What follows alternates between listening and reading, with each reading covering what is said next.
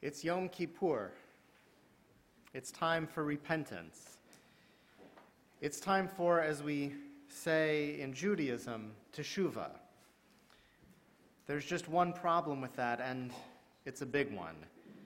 Although pretty much everyone here wants to do teshuvah to make up for their past mistakes, some of the time, I hate to say, we're doing it wrong.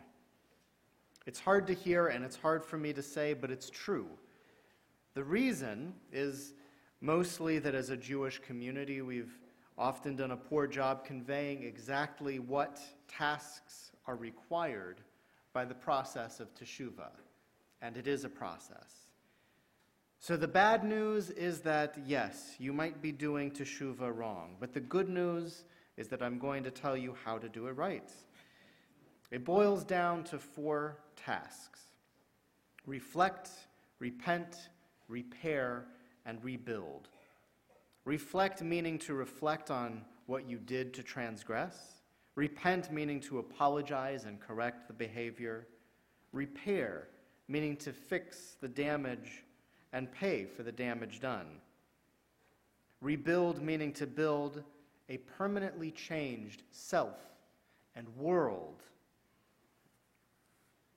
Reflect, repent, repair, and rebuild. There's more good news. If you were raised by anybody like my parents, then you probably already know what you're supposed to do, even though you may not realize it's part of teshuvah. Yes, most of the tasks of teshuvah can be boiled down to homespun schoolyard wisdom that you've known all your life. For example, when you got in trouble when you're very young, a parent or a teacher might have said to you, "Go and sit in the corner and think about what you did." Happened to me, certainly. That's the first task of teshuvah. Reflect. Before you can begin to do anything about what mistakes you've made, you have to recognize what they are. Often we do not spend the time necessary to properly reflect on what we do as we go about our lives. We can have a much larger impact on those closest to us than we realize. That's where we often go wrong in the first task of teshuvah. Or sometimes we know exactly what our actions were and we know how they affected those around us, but we feel like we are not really responsible. Most parents, especially if you have more than one child, have heard the phrase, "It's not my fault, she made me do it," or "he made me do it." If you're anything like my parents, or my big sister for that matter, your answer was direct and to the point. No one can make you do anything. When it comes to kids, the advice seems obvious, but as adults, we sometimes let ourselves off the hook when we shouldn't. We hold grudges, we act vindictively. We tell ourselves that we're acting in the name of fairness and justice, when in reality, what we are doing is wrong. Sometimes we play the victim in our own minds, but even victims are responsible for their actions. As my mother would teach me, 2 wrongs don't make a right. Once you reflect, the next step is to repent. Repentance begins by admitting what you did wrong, out loud and to the people affected. Of course, that's not the beginning and end of the task. As my pop used to say, if you were really sorry, then you'd stop doing it. Whether we're apologizing to other people or to ourselves or to God, an apology is worth very little if it isn't accompanied by a change in behavior. Unwanted behaviors, like bad habits, can be hard to break. We don't always succeed on the first try, but if we stay at it, we can make ourselves better. After all, if at first you don't succeed, try again. In addition to hopefully bringing comfort to the people we've harmed, an apology can end a secret. Secrets are extremely toxic in our relationships and in our souls. Apologizing can take something that happened covertly and make it public, at least public to those who are impacted. It shines a light in the darkness and has the power to bring us healing. Now, to be honest, up until this point, most of us are pretty good. We sometimes fail to admit what we've done wrong, and we sometimes fail to apologize, but most of the time we do what's right. The problem is that most of the time we stop there. We do the reflect and repent, but not the repair and rebuild. In fact, the real work is just beginning. Repair means to work to correct the damage that you've done. Sometimes that's an easier task than others.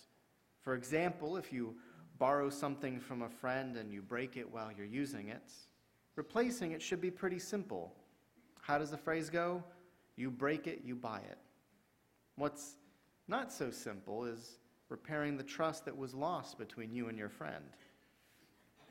However, we sometimes cause the type of damage that can never be fully repaired. Repairing a damaged relationship between parents and children can take a lifetime, and it only works if both parent and child are sincerely committed to a change.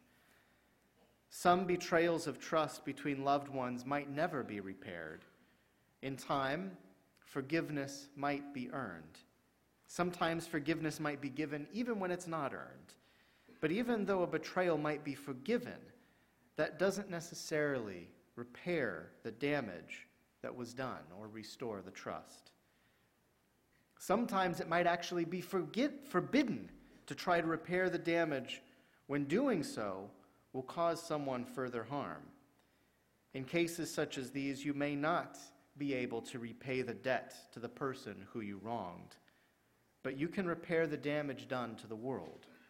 You can work to rebuild trust in all future relationships by living a life of such integrity that you never again betray the trust of someone close to you. As my pop used to say, trust has to be earned. If someone embezzled money, they may not be able to repair all the damage that they've done in their organization, or even in some cases to repay the money that was taken. But they can work to protect organizations in the future and serve the people whose money was taken. There might even be times when damage to society is assessed in a court of law. In Judaism, this principle is connected to dina de malchuta dina, or as we might say, you did the crime, now you got to do the time. Jewish law dictates that part of the teshuvah for illegal acts includes facing a court of law. But we're not finished yet. Even after you have reflected on your mistakes, repented for your actions, and repaired the damage that you've done, there's still one task ahead of you. The last task of teshuvah is to rebuild. This is a process that begins from the inside out. The great Rabbi Maimonides described it as being faced with the opportunity to make the exact same transgression, but choosing not to do so. In our lives, we acknowledge that there are systems of which we are a part and to which we contribute. Our families contain systems that are made up of relationships in them. Our businesses are made up of official and unofficial systems that get things done. When the systems in our lives fail to get things done in a moral way, we have to do the hard work of rebuilding them. Sometimes that means tough conversations with loved ones about how you speak to each other and make decisions. Sometimes that means a large corporate overhaul of policies, like we've seen with companies like Facebook or Wells Fargo or Uber just this past year. If this seems like a lot of doom and gloom, don't worry. There is more good news. Teachings from Jewish tradition offer us some temperance. First are the very words from the Torah reading this morning that we heard, which was beautifully read by our students here. I believe that this line was read by Abram. Ki ha-mitzvah hazot asher anochi mitzavacha hayom. Lo niflet hi mimcha, velo L'choka hi.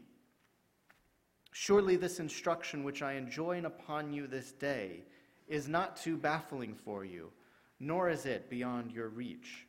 That is to say, God doesn't ask us to do anything that is beyond our abilities.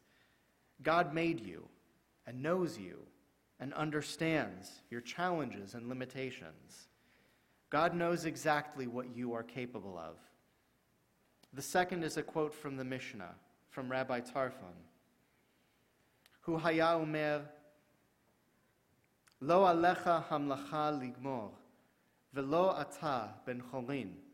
He used to say, it is not your responsibility to complete the work, but neither are you exempt from it. That is to say, God gives partial credit. You're allowed to fail at teshuvah, so long as the effort is vigorous and sincere. Finally, there are the teachings of Rabbi Israel Salanter.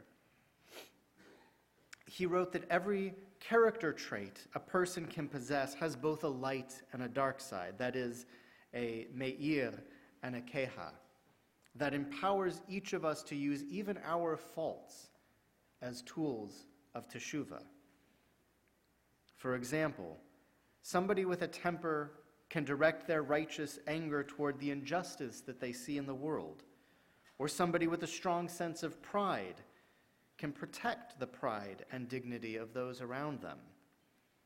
God equipped each and every one of us with all the tools we need to reflect, repent, repair, and rebuild.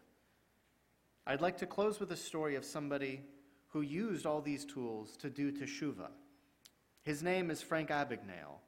Some of you might even know his story. As a young man, a teenager really, he devoted himself to a life of deception. He lied compulsively, and although he was extremely bright, he directed his brilliance toward theft and criminal activity. He invented a new type of bank fraud involving complex transfers and numerous fake identities. He ran confidence schemes, including dressing up as a security guard in front of a bank deposit location and collecting the cash earnings of local businesses to keep for himself. By the time he was caught, Frank was wanted by no fewer than 12 different nations. However, his sentence was reduced when he agreed to help the U.S. government detect and catch frauds and con artists like himself. Eventually, he opened his own security firm that now trains banks and other financial institutions in detecting fraud and forgery. His life story was the basis for the 2002 film Catch Me If You Can. It's also been the inspiration for a biography, a TV series, and even a Broadway musical. Frank Abagnale, although not Jewish, used the tasks of teshuvah. He reflected and admitted what he had done wrong. He repented and ceased the criminal and unethical behaviors that got him locked up. He repaired the damage that he had done by paying back what he could and by repaying his debt to society. He rebuilt a world that is safer for ordinary people and less enticing for identity thieves, scammers, and fraudsters. He can never undo the damage that was done to the people who he hurt, but he has done teshuvah in full, I would say. And he did it with the very tools and character traits that led him into transgression. The process of teshuvah works. If you follow the tasks of reflect, repent, repair, and rebuild, you will embody the very best version of yourself. You will have the most fulfilling relationships, freedom from the burdens of excessive guilt and secrecy. You will gradually transform your greatest weaknesses into strengths. On this day each year, the fate of the world hangs in the balance, and you will know that you have done your part in the work of redemption.